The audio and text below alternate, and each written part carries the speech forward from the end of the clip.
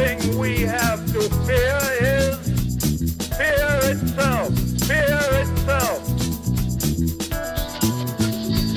Fear itself. From the Center for History and New Media at George Mason University, this is Digital Campus, a bi-weekly discussion of how digital media and technology are affecting learning, teaching, and scholarship at colleges, universities, libraries, and museums. Ask not what your country can do for you. Ask what you can do for your country. Fear itself. This is Digital Campus, episode 111, recorded February 20th, 2015, The Next Big Thing. Hello, everyone out there in Podcast Nation. This is the long-awaited return of Digital Campus, which is still alive, despite reports to the contrary. We are now at podcast number 111, straight up ones all the way across. And we are joined today by only 3 of the usual crew of 5.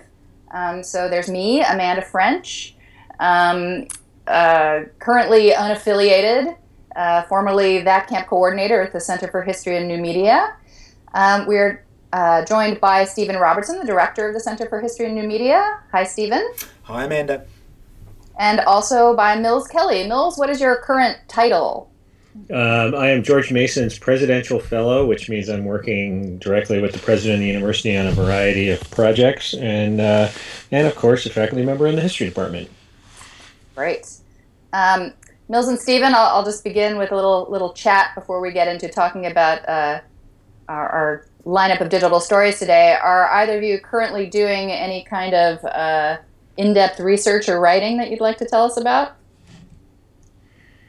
I am. I'm actually trying to figure out how to aggregate a whole bunch of research on one very small place, and it's Nicholson Hollow, which is a hollow in what's now Shenandoah National Park. Which, when the park was created back in the 1930s, there were about a little over 100 people who lived there, and the Commonwealth of Virginia, in its infinite wisdom, expelled them from their homes, giving them "quote unquote" fair market value for their property, which was not really anything like fair market value, to make way for the park. And I'm trying to figure out how to do a digital humanities project in a place with no electricity and no cell signal, and sort of, dependent on whatever the battery life of the devices I bring with me up there, because it's about a 4.5 mile uphill hike from the parking lot, the closest place you can get. So I'm trying to work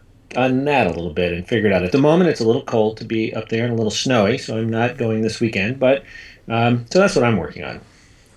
Always interesting to hear about. Stephen? Actually, I'm up to my neck in Civil War soldiers at the moment. I'm teaching my undergraduate digital history class, where for the second time we're using records from Blenheim House, a historic Civil War house here in Fairfax, which is covered in graffiti by soldiers, by Union soldiers during the Civil War. And the staff down there have deciphered the signatures of about 122 of those soldiers and gathered all of their service records and pension records. And a couple of years ago, just after I first got down there, I was visiting there with my daughter and heard about these records and the fact that the staff there hadn't really worked out what they were going to be able to do with them, and they were generous enough to share them with my students and I. So we've been using them as the raw material for digital history projects, and this week we've been putting together a proposal to send to NEH to run a summer workshop for K-12 teachers, basically replicating that same process, going and exploring the graffiti in the graffiti houses and researching the individual soldiers and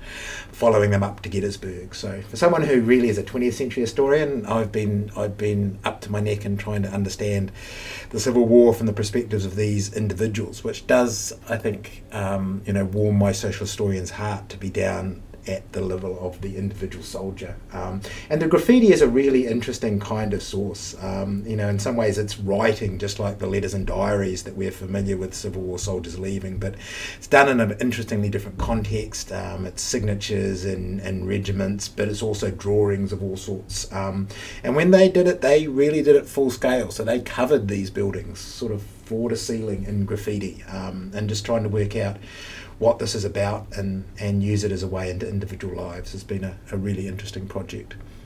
You know what I love about this, inexcusable divergence from the topic of our podcast is that it reminds me, and hopefully everybody else, that digital humanities really is humanities at heart. There's a little bit of digital stuff going on here, but it's mainly all about, it starts at the same place that a lot of analog humanities starts, with interesting sites and data and archives and things. I'm actually doing a good bit of work on Edna St. Vincent Millay's personal library myself. I've had some time to work on that, and it's been a lot of fun just writing about the books that Edna St. Vincent Millay, the poet, owned, and some of which are expected and some of which are unexpected. So that's been a lot of fun. And I think it's a lot of fun that what the digital adds to those traditional humanities projects, because this is really about getting all of the three things we've just talked about out into the world and in front of different kinds of audiences, and playing with what we can do with that core humanities content in a different kind of medium.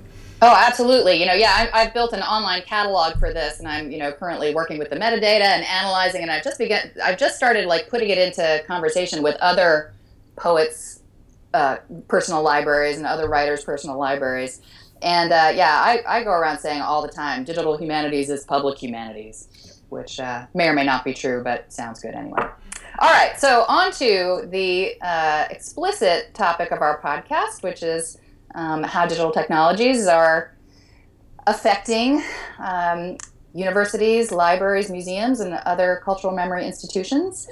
So we have gotten quite a late start with the podcast for this year. So even though it's February 20th today, I thought we might hear a little bit of a report back from the major academic conferences, notably the American Historical Association, which of course happened in early January. So Stephen or Mills, would either one of you like to tell us about particularly the digital sessions at AHA?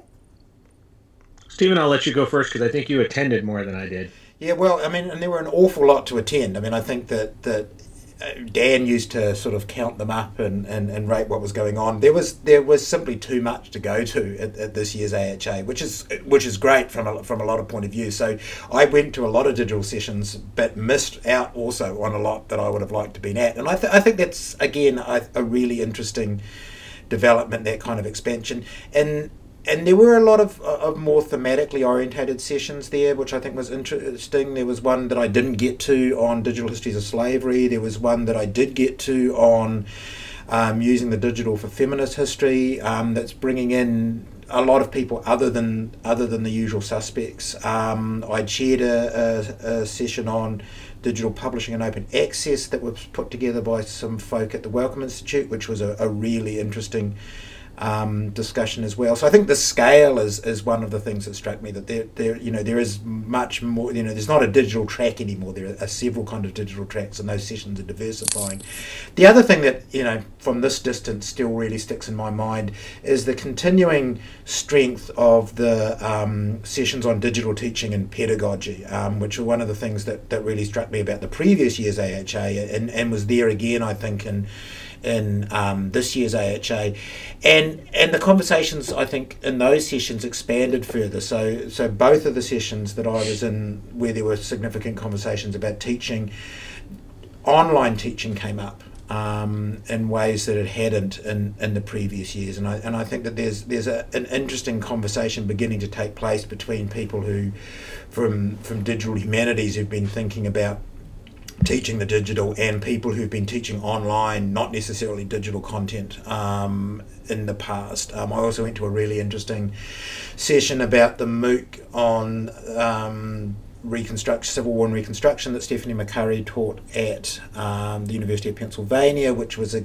where she was very explicit about the gap between what was going on in that class and what would go on and would need to go on in a 4-credit class, which I think, again, put another sort of spin on what I think is a necessary conversation about the connection between digital humanities teaching and teaching in various kinds of online environments that I'd really like to see continue to happen. I think there was some really interesting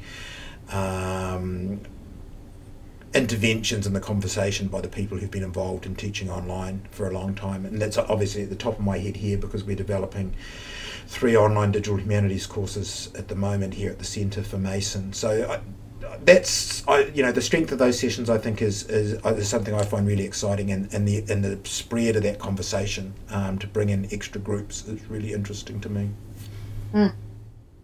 What did you attend, Mills? You said you didn't attend much, but... Yeah, I was actually only there. I was there on limited funding, so I was there for only about 36 hours, I think, but just 2 nights. But I also went to some of the sessions on digital humanities and pedagogy, which I guess will be no surprise to anybody who knows what I've been working on lately, last 15 years. But like Stephen, I'm really interested in how, and Amanda, this is something that I know, brought up in the podcast many times in the past, but I'm increasingly focusing on it finally. And that is, what is it that people in the digital humanities really have to say to the people who are teaching online and have been teaching online courses for a long time? And because often there's not a lot of imaginative thinking about online instruction. It's like, let's record some lectures and have students watch those, and that counts as innovative digital instruction, which of course it's not. It's just taking a failed pedagogy and making it more accessible.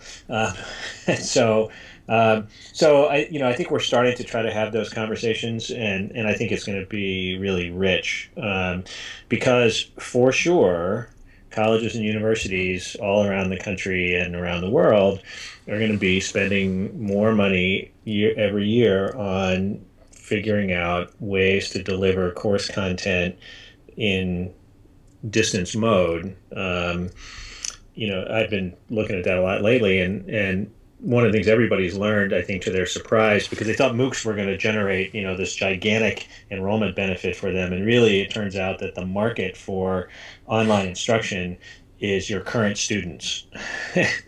They want to take your online courses because that makes their scheduling more convenient for them, or they can speed up their path to the degree or whatever.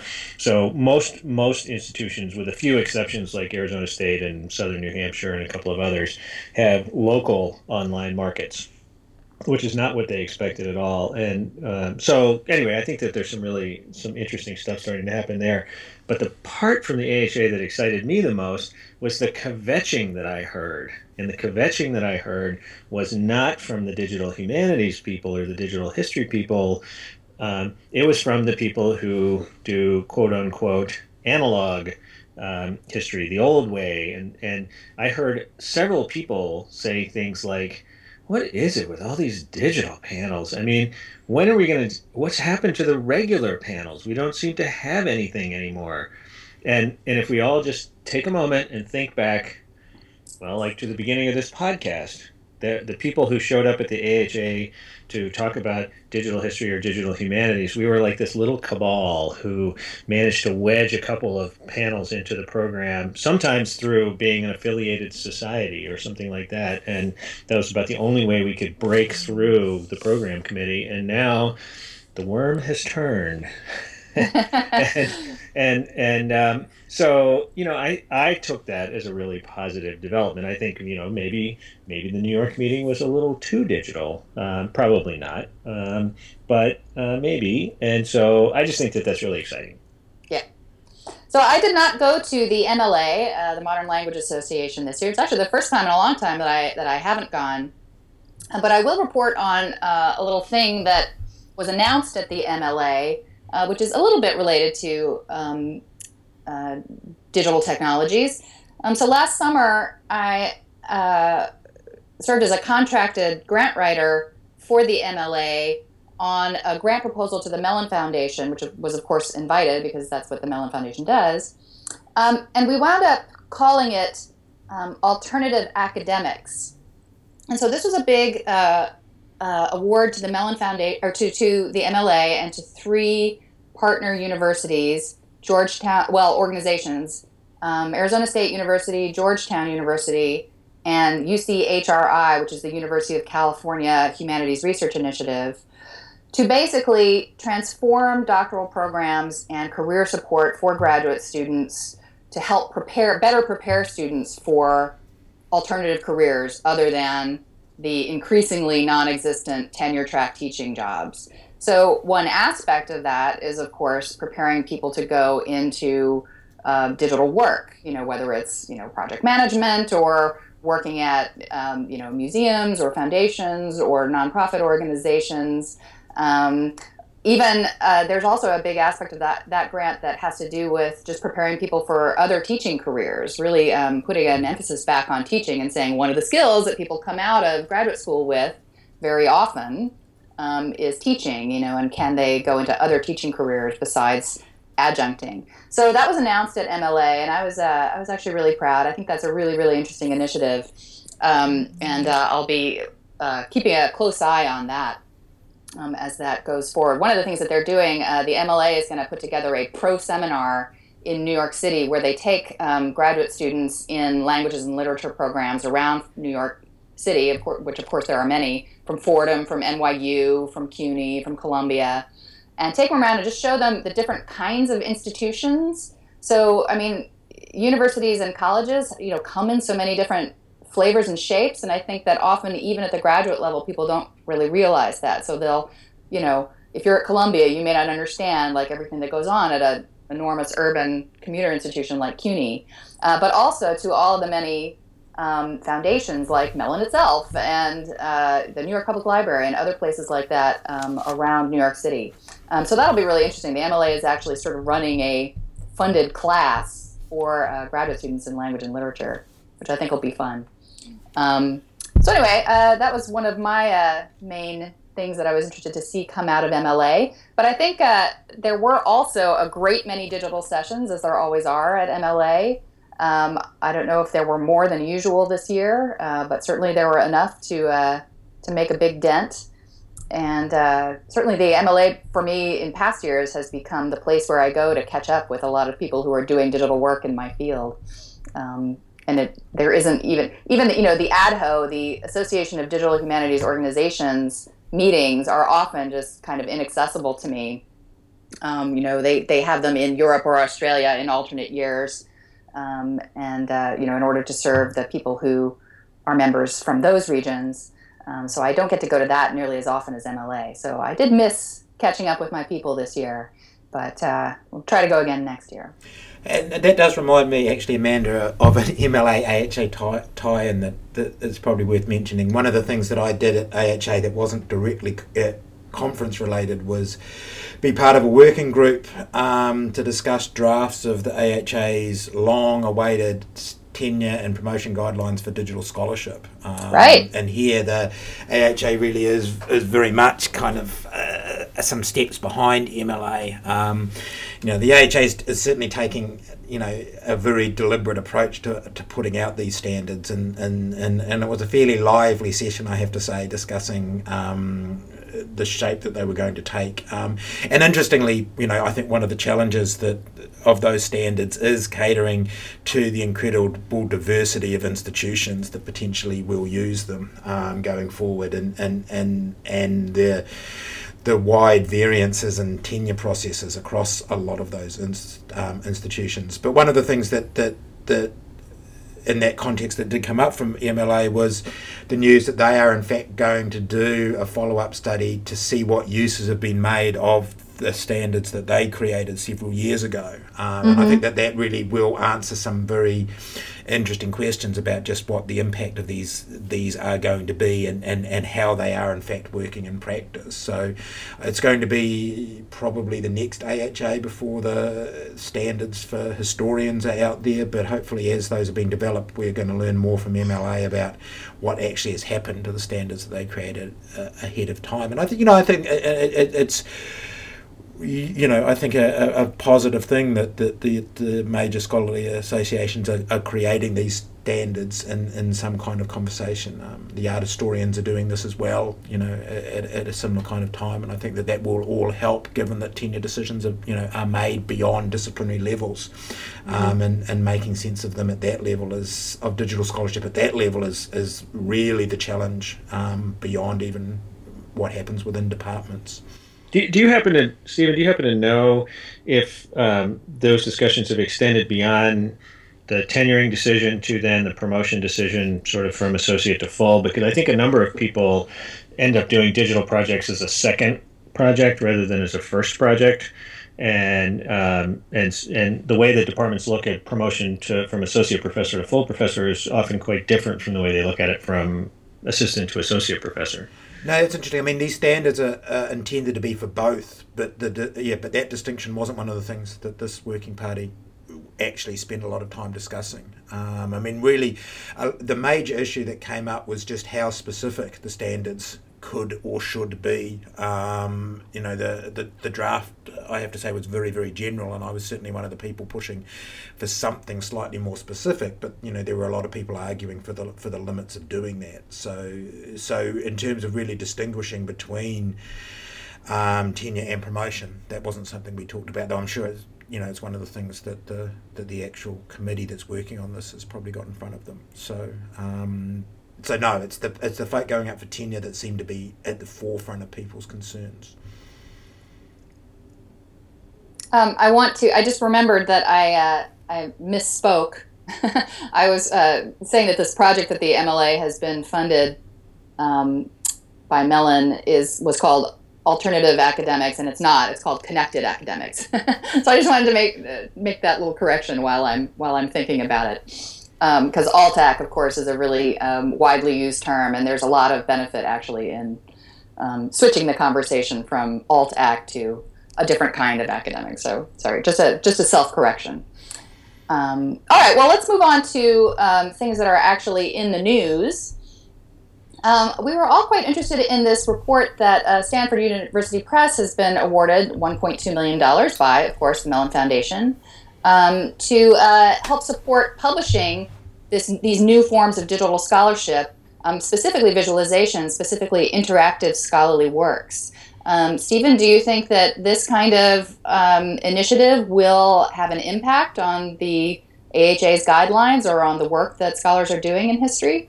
I mean, it certainly would. It takes it closer to traditional publishing standards, so it would certainly make it easier. I mean, one of the big concerns for any of digital scholarship standards is who's going to assess digital scholarship, given a sense that there's unlikely to be local people who can do it. And so anything that replicates the kind of peer review we're used to for monographs will make that easier. I mean, I find this, of the various initiatives that have been announced over the last few months to try and do something to address monograph publishing, I find this one the most, at least, intriguing or interesting. I mean, it's an effort to step beyond the monograph to recognise a kind of scholarly work that is not fundamentally about a monograph. And it's no real surprise to me, I guess, that the Stanford's partner in this is the Digital Scholarship Lab at Richmond, where Ed Ayres is president. And Ed has been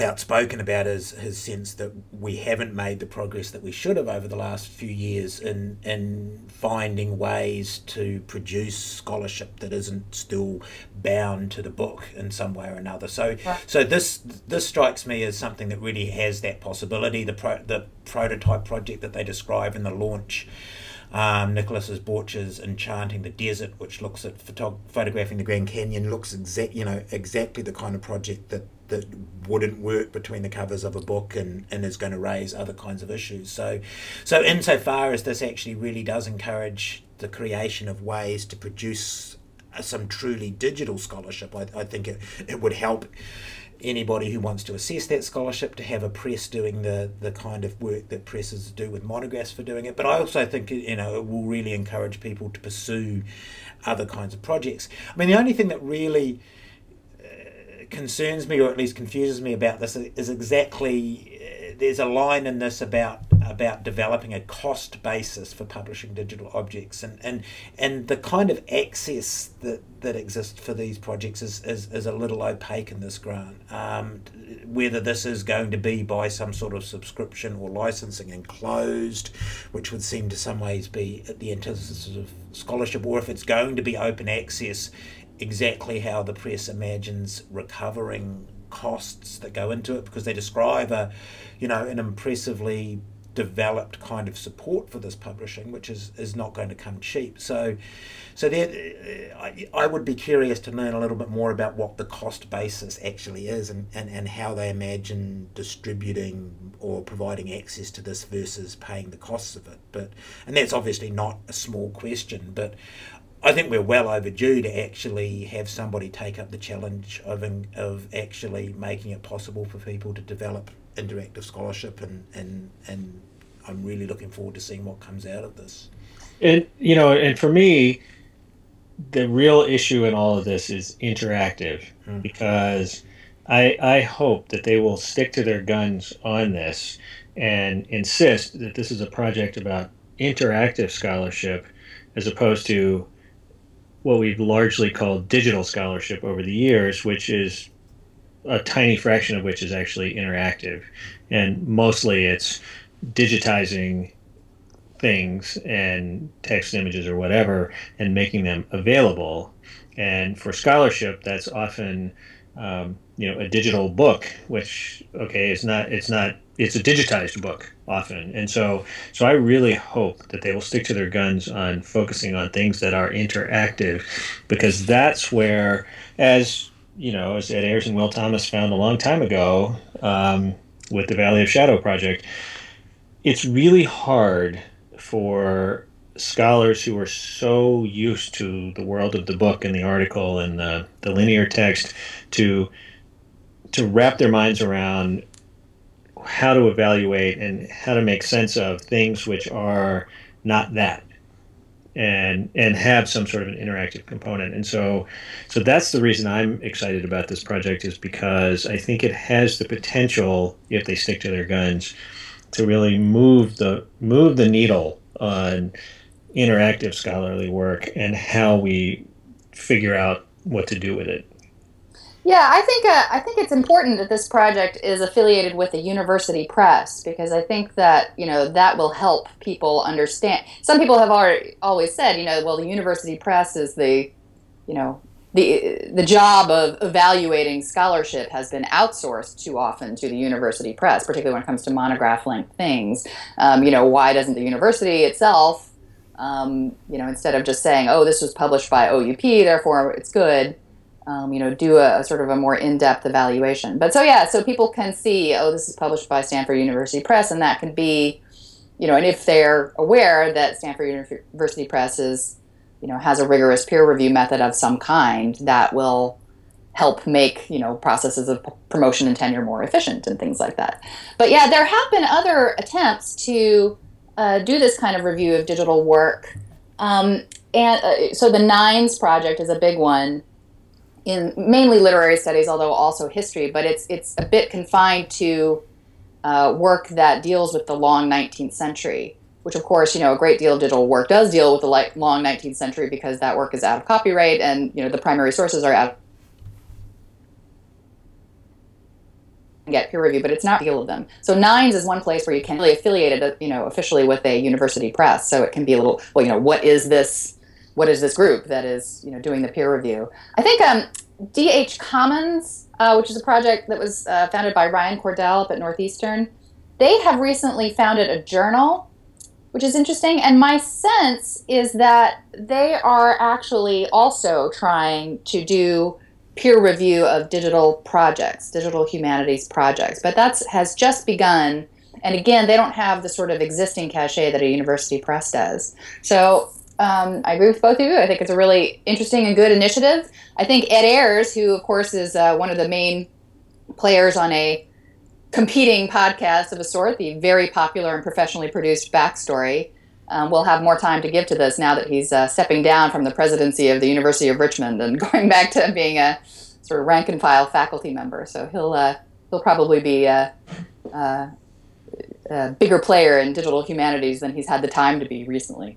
And I think I would note one other kind of interesting thing about this, and that's that Stanford University Press is a library-based press, and so one of the other things that this project is addressing is the sort of the sustainability and preservation of these new interactive projects, and having library-based presses, of which there are now a number, I think offers some really interesting possibilities for digital publishing because of that tie-in to preservation and sustainability, which are going to kind of be challenges for this going forward. That commercial presses or presses on other kinds of models or foundations might raise different questions about a library-based, and the connections to the library, I think, are an interesting foundation for that. Yeah, and there are several other presses that are on that model, notably NYU Press and University of Michigan Press, I think, but I don't know of others. But they have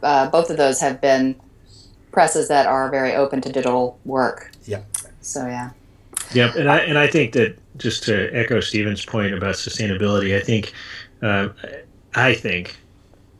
Who knows what anybody else thinks, but I think that digital humanities 10 years from now is going to be almost entirely library-based for that simple reason of sustainability, because still almost nobody is willing to fund sustainability of the projects that people are creating, and the libraries are the obvious place for that to be sustained. And, we've been talking about this for years, but I think it's just something that we need to, as digital humanists, need to start focusing more on, and how we build positive relationships with the libraries, because they're where we're going to be in 10 years.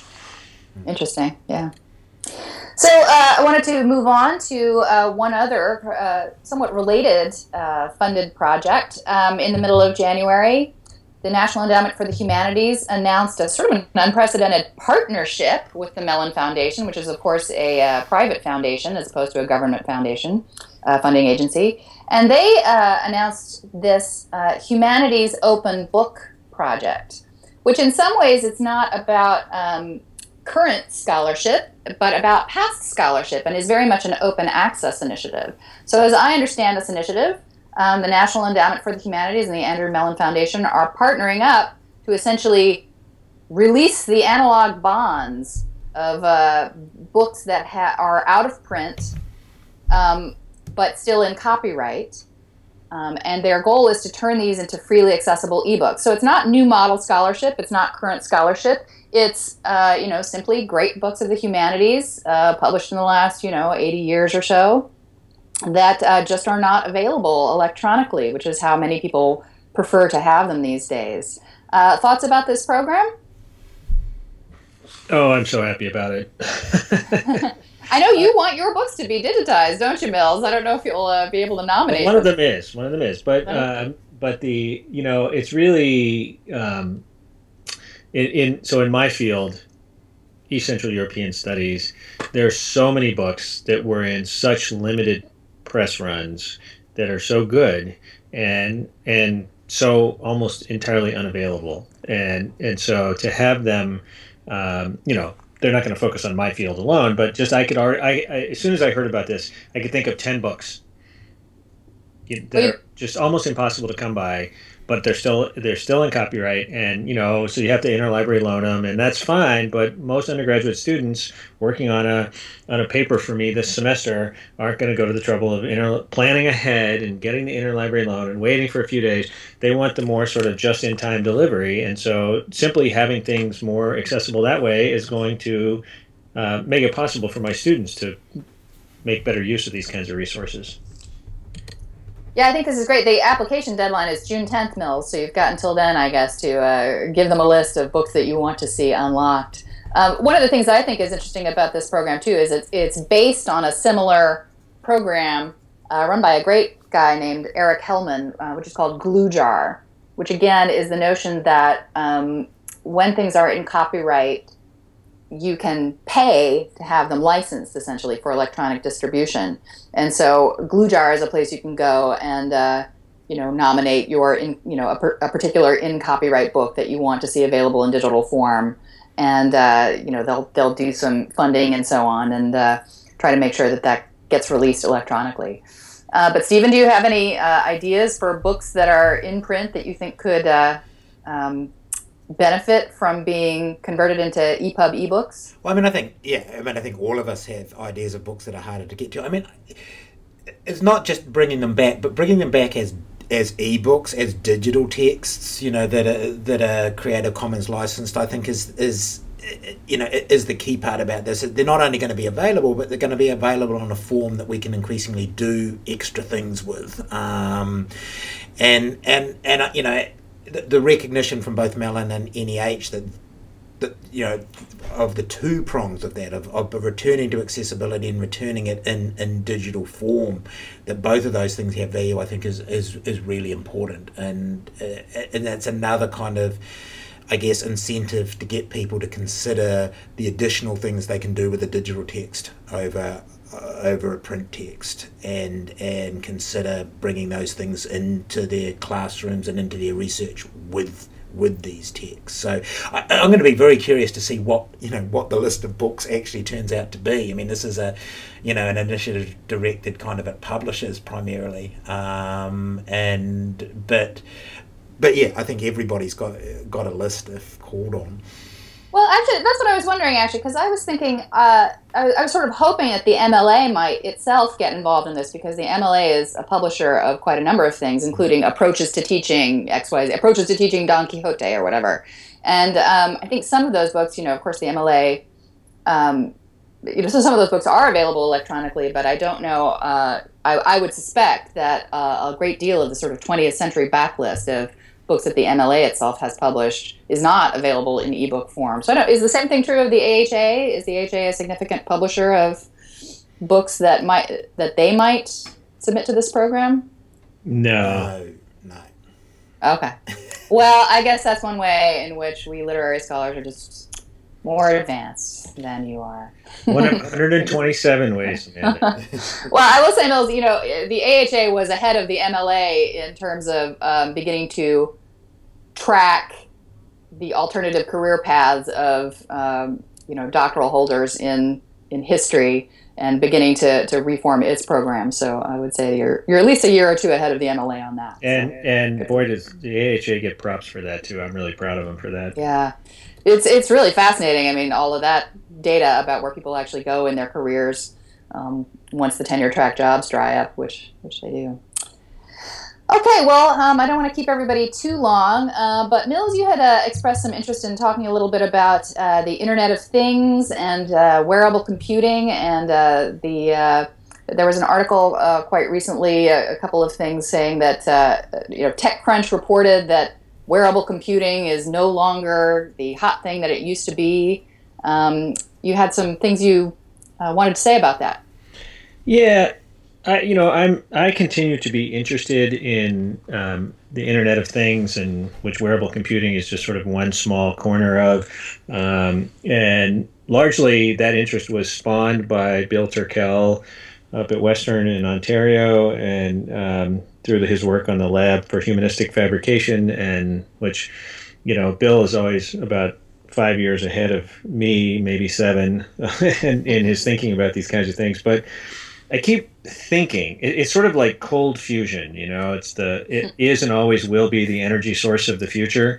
I keep thinking that wearable computing, or the Internet of Things, is somehow going to be the next big thing in teaching and learning, at least that corner of digital humanities. And for all of my thinking about it, I'm still pretty stumped. So my wheels spin and nothing actually ever pops out of the machine. But and the reason it's puzzling to me is because on the industry side of things, digital, billions and billions of dollars are being poured into research and development on things that we call the Internet of Things, whether it's smart thermostats that learn your preferences or whatever it might be, and we just haven't really figured out, I think, ways to bring the humanities alive to students, especially younger students, maybe K-12 students, through these kinds of devices. We've still relied on putting things on a screen, and we're still too enamored of the laptop, the desktop, the tablet, the phone, and I just, the articles that were in TechCrunch and elsewhere were actually starting to, throw a little cold water on the Internet of Things or wearable computing, but I still think that there's something to be said out there by people like Bill, and I'm just going to put it all on him because he's better at this than me. But go ahead. To me, it has to do with maybe the slowness with which our pedagogical models change. So, like, immediately, what I can see, like, say that wearable computing was even more widespread than it already is. I know a bunch of people who have Fitbits and stuff like that. I mean, one of the things that or Google Glass, right, which of course has sort of sunsetted, right. But what that does for you is enable you to collect data. So what I can imagine doing in a class is, sending your students out in the world to collect data of various kinds, and then bringing that back to the classroom to analyze them as a class. Analyze one another's data, analyze other data, and that again is not really. That's a kind of pedagogy that's familiar to me because of having been sort of immersed in digital humanities types of thinking. But I think it's not one that matches really well with traditional models of teaching in which I am the authority and you are the empty vessel to be filled with my knowledge. But even what Stephen was describing doing with his students and the graffiti, that could easily be matched with wearable computing kind of data collection model for the students. So. Yeah, I mean, just this project that I'm working on in Nicholson Hollow, so there were 100 people living there in the 1930s, and now nobody lives there, and the trees have all grown up where the farms and the houses used to be. And so to find the archaeological sites that are the remnant of this group of people who lived there, they and their ancestors lived there for more than 100 years. And then, of course, there was old Native American heritage before them. You have to really tromp through the woods, and so GoPros could be that data collection device, and to really start thinking about the experience of doing the historical research, because in a place like Nicholson Hollow, it's not just going in and looking at things, or to take Stephen's example, so he can take his students down into downtown Fairfax and go to Blenheim House and look at the graffiti. If I take my students up to Nicholson Hollow, they better be wearing their hiking boots and their gaiters and have a stick to poke at copperheads that might be under a rock that they're trying to step over. And so it's a whole different kind of data gathering experience, because it's truly, these are, they're paths that go and through, and then other places where you just see the old track of what probably was a road at some point, and it's now all grown up, and so you just have to go stumping off into the woods. And that's a different kind of historical research than we're used to working with in the classroom. And so I think your example is a really good one. Yeah, I mean, I'm still struggling, I think, to get over the gaps to see that. I mean, I still see. I still think we haven't grappled with what, for example, 3D printing means to making a lot of humanities subjects literally more material in I guess a similar way that wearable computing might be. I mean a lot of these examples that we're coming up with are about place and about the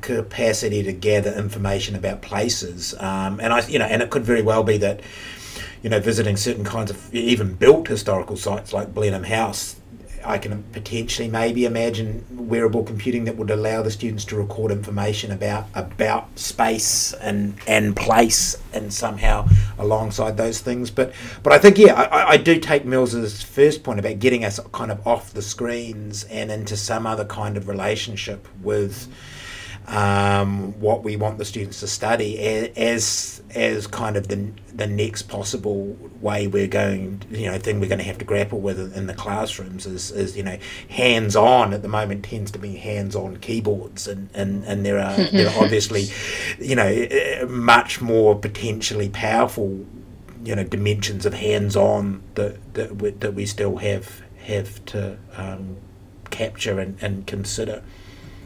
Yeah. So anyway, I still think it's the next big thing, but I have no idea how. It'll be the next big thing for quite a while to come. All right. Well, thank you both for joining us. And I suppose next time on Digital Campus, we'll talk about what the next big thing is at that point. So thanks to all of you. Everybody keep warm, and we'll see you next time on Digital Campus.